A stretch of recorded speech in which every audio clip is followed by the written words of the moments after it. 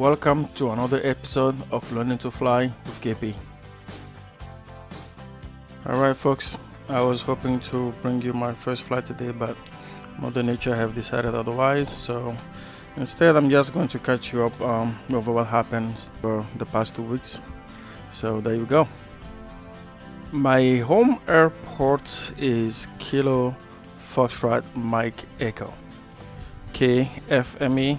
That is the Tipton Airport. This is in the Washington DC metro area, and it is one of the most complex airspace in the country. Why did I decide to learn to fly here? Well, this is where I live, so I don't think I have any choice about that. Before I talk about how complicated this airspace is, let me just go over what my instructor told me that I needed in order to start flying. So quickly, 2 flashlights, white, red flashlight. These are flashlights that have both the white light and the red light. I found one on Amazon that had the white, the green, the blue, the red at a decent price, so I got 2 of those. Trifold knee board. Any knee board might do for this. IFR training glasses. These are the ones that you wear, when you're doing partial visibility training.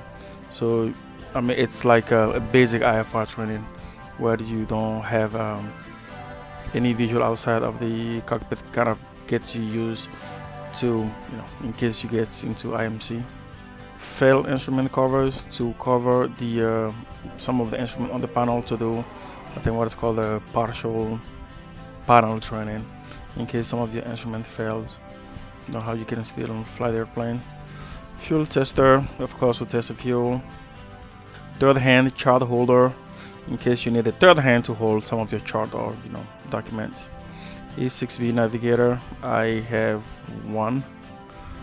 Sectional plotter, I have one of those.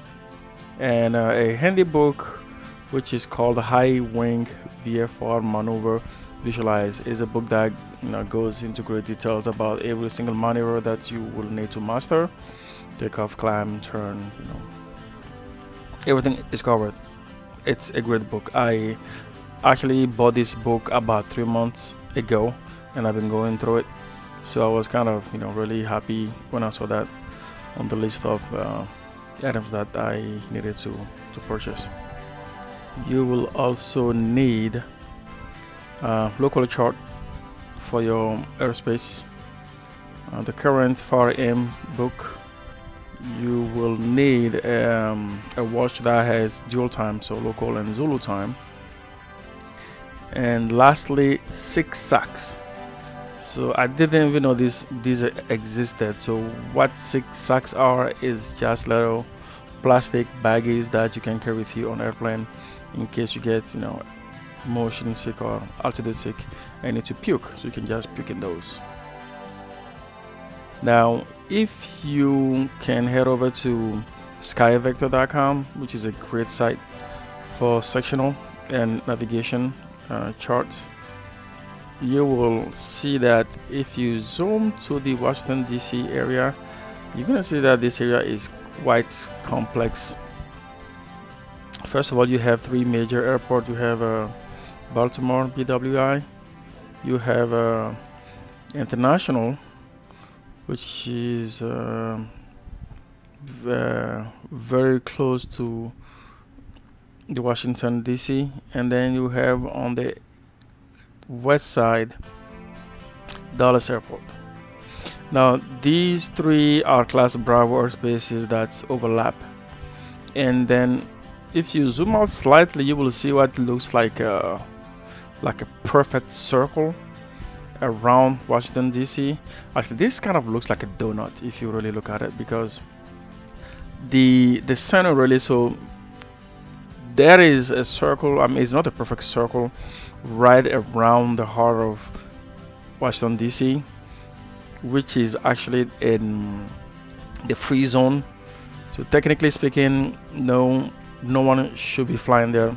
Well, let me rephrase that. So no Jeep pilot should be flying that. yeah, should be flying there unless they have special permission from Secret Services to fly in that airspace. And then you have a 30-mile radius circle, all around the DC area, which was enforced after 9/11 as a special flights rule area. And this airspace is so complicated that in order for you to even take off, you need to get in touch with ATC, request a squawk code, kind of like IFR flights do, but you don't need a clearance. You just need to talk to ATC. You tell them where you are, where you're going, and of course you need to go directly, as directly as possible, to where you say you're going to go. And of course you do not want to stray into the free zone, which is about 15 miles around the Washington DC, kind of around the White House. But the center is really a VOR DME at Washington International, so the circle center is actually at that airport. Now this is the airspace I'm going to be flying in. As my instructor said, if you can fly here, you can fly anywhere. Now my home airport of Tipton is there's a cutout to accommodate this little airport, which is not far. It's kind of in between the Baltimore International Airport and the free zone of the DC area.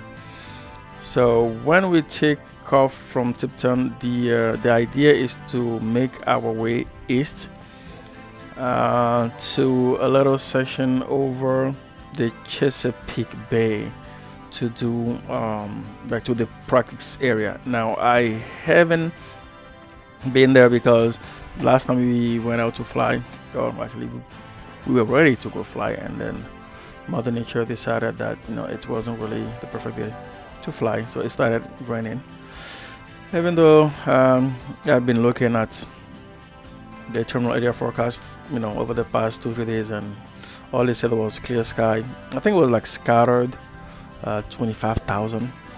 Otherwise it was pretty good. But yeah, things will happen in aviation weather.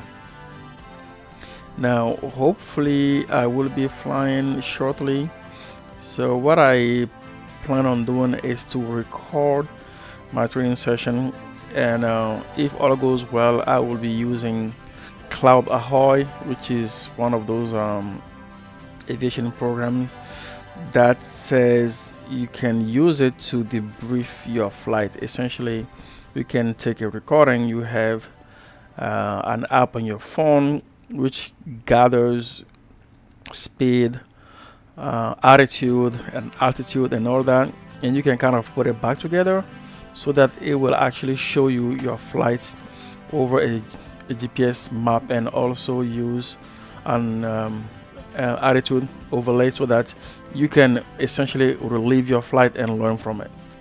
Now I'm going to be trying that, and if all goes well, then I will link in the show note to my YouTube channel where you can actually get to see these videos.